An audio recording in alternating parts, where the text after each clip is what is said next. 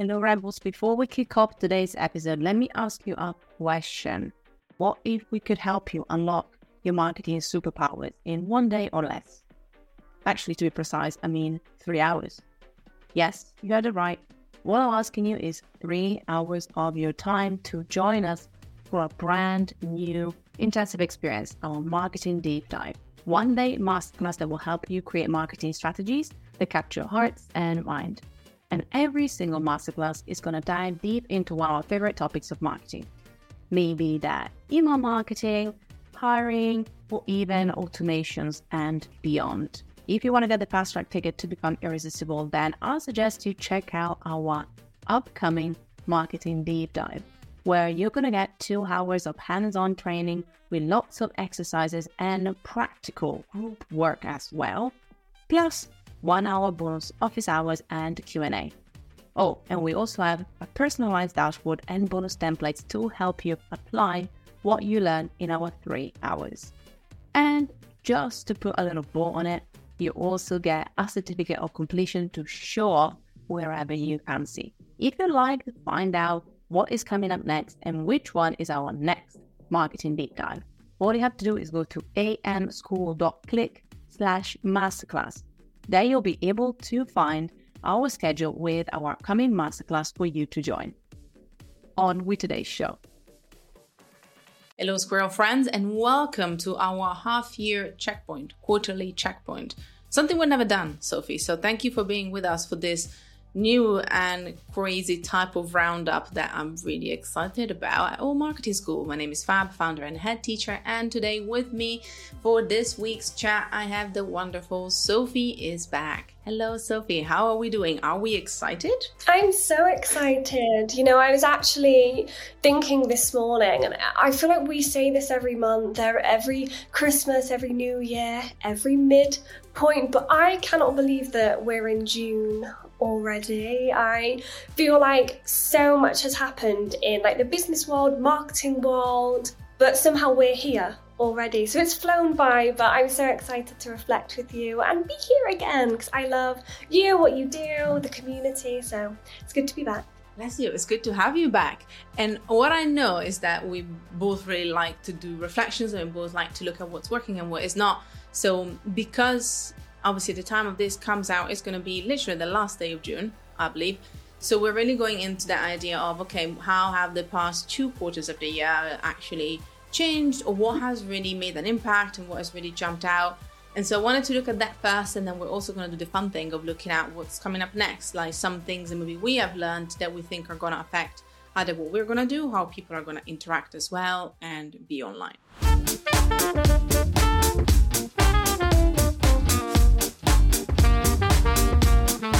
So because I don't want to put you on the spot both times, I'm going to start myself with something that jumped out from some of the things that happened. I'm going to look at a campaign, and then I'm going to let you be the first one that talks about new things. But let's look at things that happened. So there's lots of social news. Literally go and check any of our old episodes about marketing roundups if you need a refresher on what has happened. So actually I'm going to talk about something that is not one of the millions of things that change in social, and is not AI, which, you'll be like, that must be something. I actually want to talk about one of my favorite brands when it comes to marketing, which is Oatly. And I want to talk about something that is called Friends. You know that we swear, so just kind of a little disclaimer. It's called Fuck Oatly. So it's not even my fault. It's literally what it's called. Sophie, did you hear about this? Or did you see this? Or am I going to introduce you to it? Yes, I think I saw it on LinkedIn originally, but I'm really excited to hear your thoughts on this actually, because I've seen mixed feelings, mixed reviews. So yeah, I've seen it. It's cool. So if, dear listener or watcher, you have not seen or come across this yet, let me tell you a bit more about this new campaign, actually website, I should say, not just campaign, from Oatly. This is a website, and the reason why it's here is because Oatly had this little daring approach, which I generally believe is part of their MO when it comes to their brand, to acknowledge and address their missteps over the years on a literally dedicated website. The purpose of Fuck Oatly is to provide a time machine of sorts, showcasing the not so great moments in their history, like controversial decisions like selling oat residue to pig farms and the fallout from an investor. It's really interesting because it really doesn't shy away from highlighting the brand's mistakes, tapping into, how when it comes to the marketing psychology, we connect with more human brands that really show us that they're not perfect. And what was really interesting that I read was Brandon Lewis, which is Oatly's EVP of Global Communication, shared that the idea behind the campaign was to be consistently inconsistent and challenge traditional marketing norms. So kind of being genuine, human, and far from ordinary. I just liked the approach because, first of all, it's very consistent with how Oatly works. So in a way, in that respect, also, whether you like it or not as a campaign, whether it's something that you would do, it really is, in my opinion, very much in the nature of the brand, which I also like. I find it really jarring when a brand decides to do something just because it sounds like a great PR or campaign stunt, but it doesn't really resonate with the brand's actual values and tone of voice. So that I liked. I found that it made me chuckle because then I went on the website and it's literally every website. But it made me laugh because I was like, okay, this is literally our website. It's done in a way that is also quite engaging with their branding, I was going to say, and their colors. And it's kind of it's almost like an interactive website. I genuinely think it's more for them to give people something to talk about.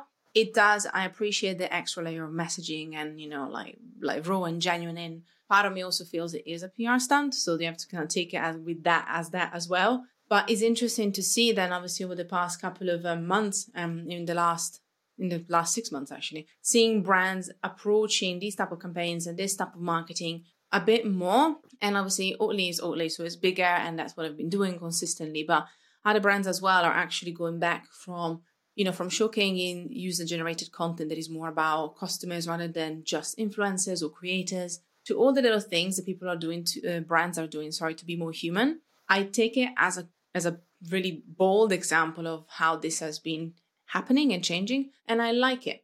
Again, as I said, probably I wouldn't do it, or I wouldn't do it that way for myself, but I just know because it wouldn't be in how we are and who we are, whereas Oatly consistently kind of has that tone of voice. So it surprised me, but not too much. But I found it as a good example of how far can you go when it comes to show that your brand is imperfect, So these are my thoughts. What are yours? As you said, you saw a lot of people saying different things, and I think that's the other interesting thing. If anything, you got people talking, which is generally what they wanted. So in that respect, you have to give them credit for that. But what are your thoughts on this? Oh, yes. No, I really like this. And when I first saw it, it must have been Twitter or LinkedIn. I saw someone had shared a screenshot of what the website looked like. And despite the Oatly branding, I actually didn't realize that it was Oatly at first. Perhaps because it's so brave to put yourself on blast like that. Perhaps because, I don't know, in internet culture, we're so used to seeing people and things get called out now. So it did take me a little bit of digging and reading on the website until I realized that, this is actually Oatly holding their hands up very honestly. And I really do quite enjoy how they continued their same tone of voice and kind of cheeky approach. It wasn't, I don't know, it didn't feel like I was suddenly put into a boardroom and they were admitting all to me.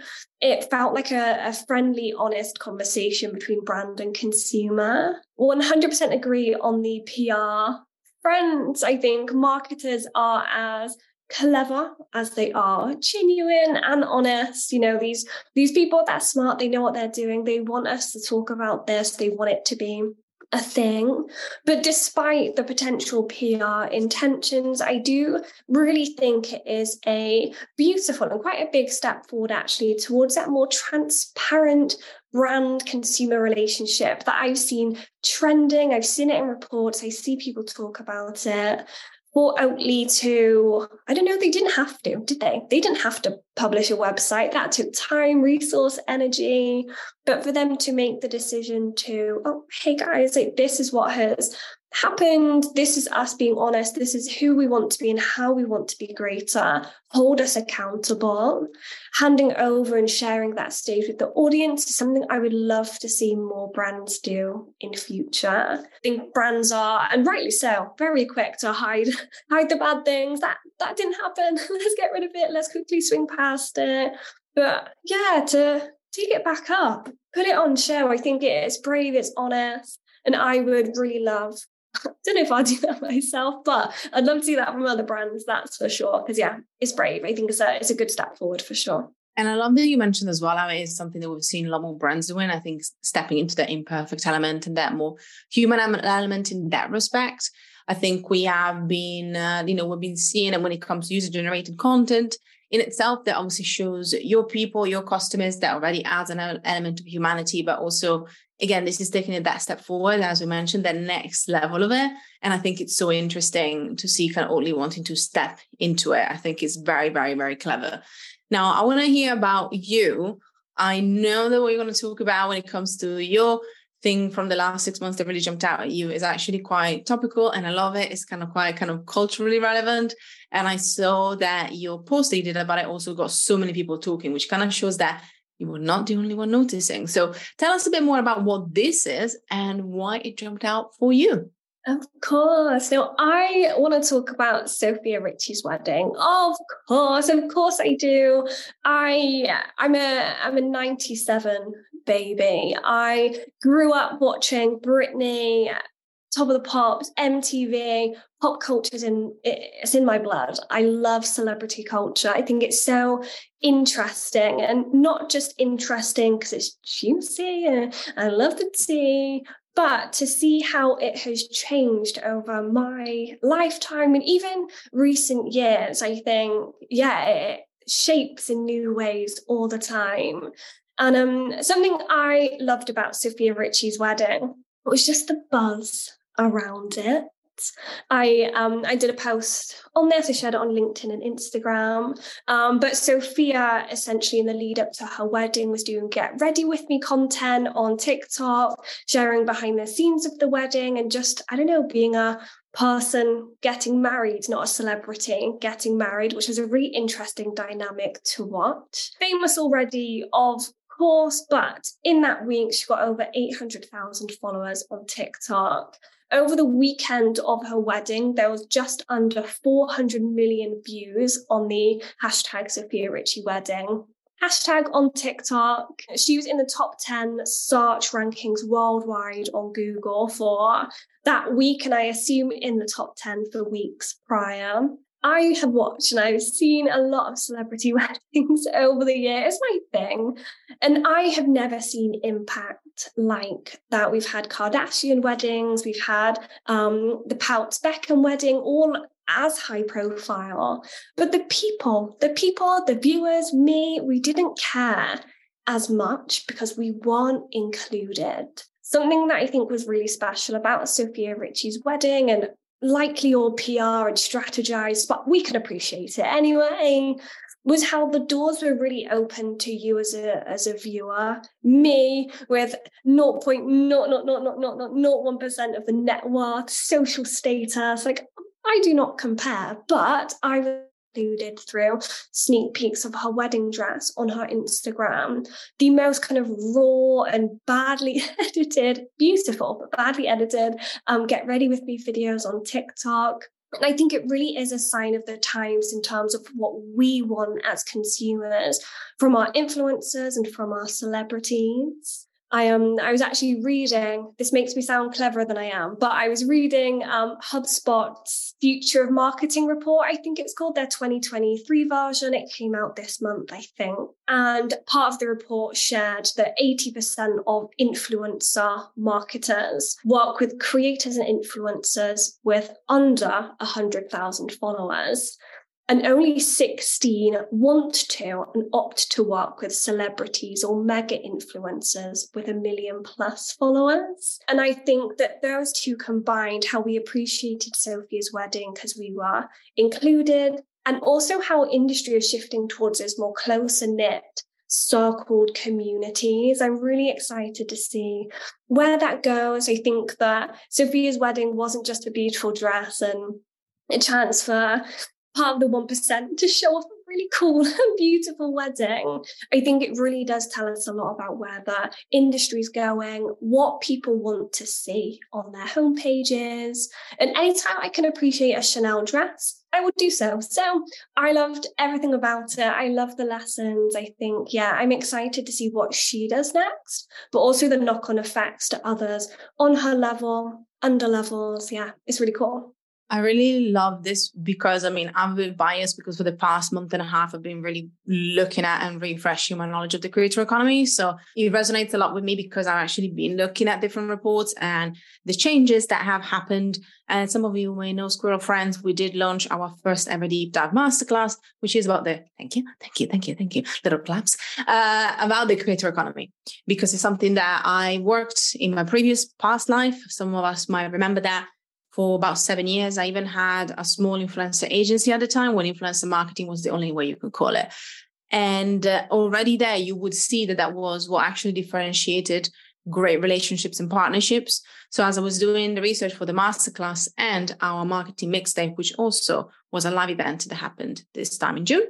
So if you didn't catch it up, you can catch it up if you are in our course library. And what I talked about there as well is that shift in changes in something that I saw in Fast Company, I believe it was, which was the idea of kind of content curation and like the choice of what we present to our audience to kind of help them. Obviously, if you're looking at, call to action and conversion content, make decisions, if you work with brands or partners, but also kind of how to include them more into the reasons why you, for example, even partner with a brand or include them more into some of your life happenings like the wedding. And another example that I was thinking about as you were talking about Sophia's one was, I'm going to butcher his name. Jamie, I didn't prepare this one. So Jamie Lang from Made in Chelsea, I believe it is. Can you correct me? Yeah, Jamie Lang, I think, and Sophie Habil, beautiful couple. Yes. Exactly. So because I follow Sam Thompson on Instagram, shout out to Sam, who is her ex-boyfriend, I believe. So they were talking about the wedding. And so I've seen a few things about it. And then I went in and actually I looked at like some of the wedding prep they did. They had a podcast. Very interestingly, by the way, you're going to love this, Sophie. They even launched I think it's like in partnership with the wedding planner, they launched like a little kind of wedding bundle to help people out with a checklist and things they need. So again, they really went entrepreneurial around it, which I think is really clever. So they're really kind of been riding that tide, and everything building towards the wedding was kind of these snippets again. It was, I think, a bit more constructed, especially with the podcast, I think was a bit more constructed.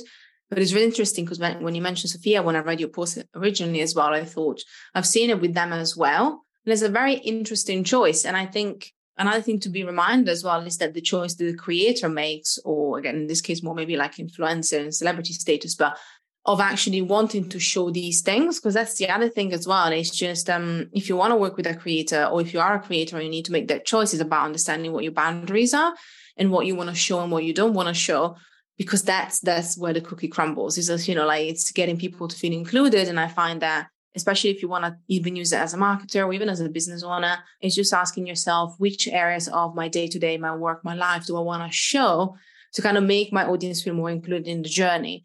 And not everybody's going to do everything, like showing every part of the wedding or every part of their business. But I think it's a great reminder, as you said, of who brands want to partner with and what type of content people want to consume, and just kind of getting into that perspective as well a bit more.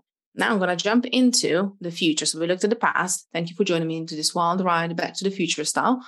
I'm a 1990 baby. So I am kind of like that kind of bridge between the 90s and the 2000s.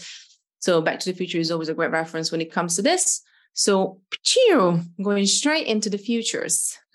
Sophie even just kind of shuffled into the future, which I love. I'm going to start with you now, because I started first. So I'm going to pass the mantle and ask you, what is something that you've learned or something that you've seen recently or something that you think is going to happen in the future that's actually going to change maybe some of the ways that you market online or you engage online? I would love to hear what has come up for you. Oh, I'm excited for this time traveling. We're doing together. It's great fun. Adam Missouri, and I always hope I say his name correctly. Adam, if you're listening, forgive me. Adam Missouri, head of Instagram, is hugely active on the Instagram app. I really like that about him, actually. I mean, again, marketers are clever, it's 100% strategic, but to have insight directly from Instagram's head of Instagram as a marketer, as a creator, is really useful. There's a lot of information out there that you don't know where it's come from. So to have that source to debunk, set the record straight, I love. So if you don't follow Adam Missouri on Instagram, at Missouri, awesome. He shares reels, he does Q&As all the time on stories as well. something he shared at the beginning of June as a reel on his profile and also as an entire breakdown on the Instagram blog is exactly how each area of Instagram ranks the content it shows to viewers. Today, I'm going to explain how ranking works on Instagram. I did a video like this about 2 years ago, but we've made a lot of changes and improvements to Instagram over the last few years, so I thought it'd be good to do an updated version. But to start, people often talk about the algorithm, but there is no one algorithm for Instagram. There are many algorithms and ranking processes we use to try to personalize the experience to make it as interesting as we can for each and every person who uses Instagram. We believe in this idea of personalization. What you're interested in and what I'm interested in is different, and so therefore your Instagram and my Instagram should be different, and ranking is how we deliver on that promise. The article broke down who and how feed posts are shown, how reels are shown, how explore works, and also who is shown what stories when. So if you haven't read it, the insights are absolutely incredible. I very much appreciate the peek behind a curtain. I think oftentimes we talk about the algorithm like it's, I don't know, some scary magician that we have no insights on. We don't know who it is. We must make it happy and hope it shows our content to people. But actually, there are tons of insights out there that we can use to make really informed technical decisions. I will not bore any of you with all the logistics on how Explore works, how Feed works. Please go and read the blog post. It will explain it much, much greater than I. But something that really got me thinking in terms of my strategy and how I use social media for the clients I work with and for my own socials is how I interact with who I follow with.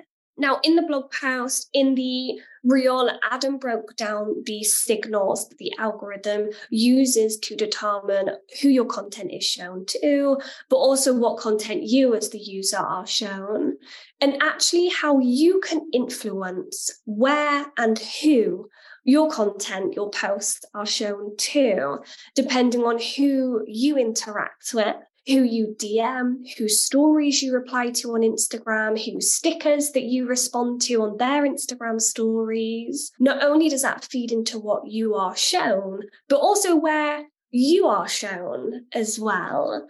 And I think that was a real insight for me into how much I can control where my content is popping up, how I'm using the algorithm strategically. So a challenge that I'm really focused on over the next 6 months is one, being a better community engager. I don't think any of us can do too much of that.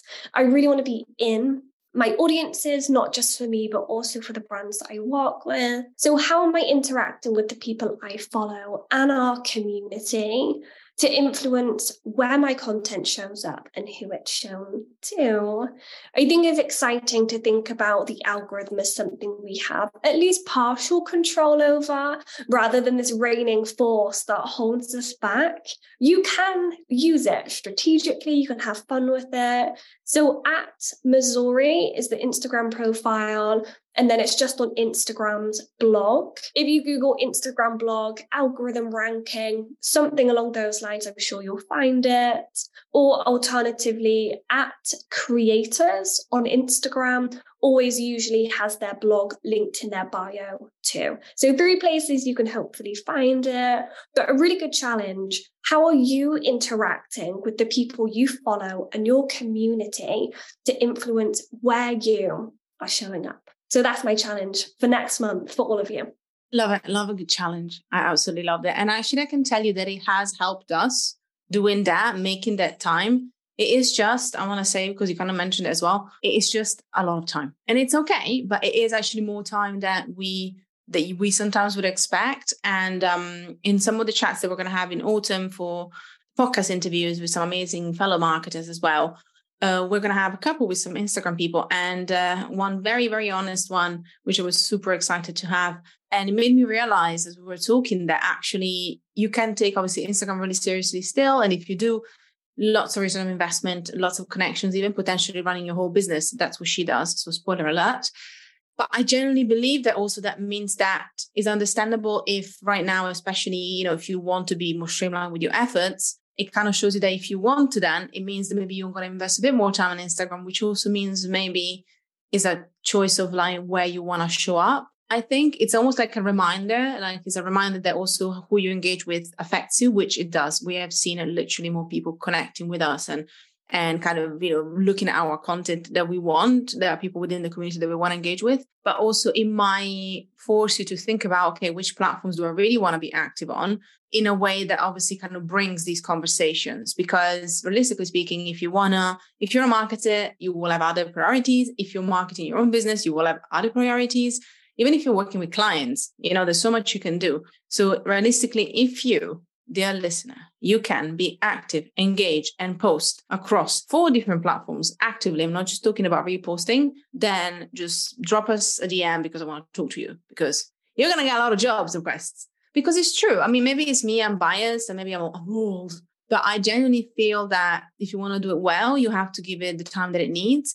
And for example, personally, if I had to think about doing the same on TikTok and Instagram, I wouldn't be able to. I just wouldn't be able to commit the same level. And I think it's one of those reminders of how obviously putting the time works. And I think is still directing people somewhere else so that then you can own that audience yourself. But if you choose to only show up, or if you choose to show up mindfully on some platforms you think are your strongest, I love your challenge. And I'm going to double up onto that and say, make it for you a way to learn whether on this platform you can actually better connect with the right people. And if it doesn't bring you the results you want, if you still find that you're struggling with that, then maybe on this platform, that your community is not the most proactive, and maybe it's not worth it being your main focus right now. That would be my extra reflection from the challenge of what you learned from it.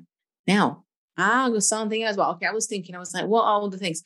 And I literally going to refrain myself from talking about AI as much as I possibly can, because I generally think obviously it's interesting. And I think there's definitely some points within that, but I don't think is where I would like to focus, because I honestly believe that there's going to be a lot of AI changes and chatters and things are going to change and shift. One other thing that I found, what I think it would be nice to talk about, because it works really well with all the reflections, they're very much related, aside from totally a lot of visuals, a lot of Instagram also in there, is I found that in the last couple of months, and I think this is going to only progress, a lot of YouTubers and a lot of people that actually produce incredible video content have flocked a bit, like they probably are still on YouTube, but they also flocked very actively on other video platforms, curating and creating like very strong content.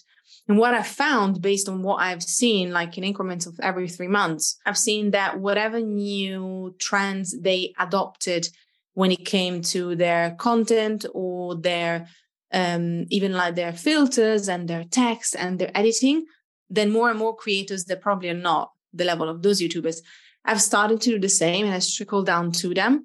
So they're almost becoming, in my opinion, the trendsetters of that type of content. Now, that's not to say that there is not obviously still things that we know, like B-roll with text in a lot of platforms and TikTok or Instagram. But I am seeing that, especially for talking heads video, they're kind of setting the tone of what are the latest trends. And it's fascinating as they change.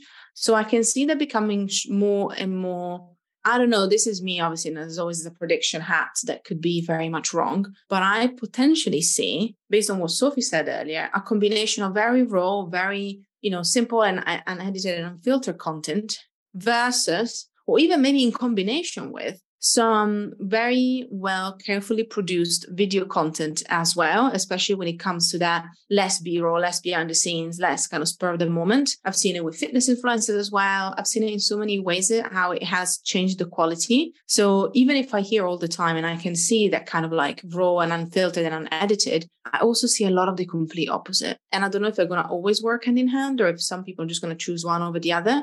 But I can see how this kind of YouTube level of editing and quality might actually influence the way that we produce video content a lot more going forward.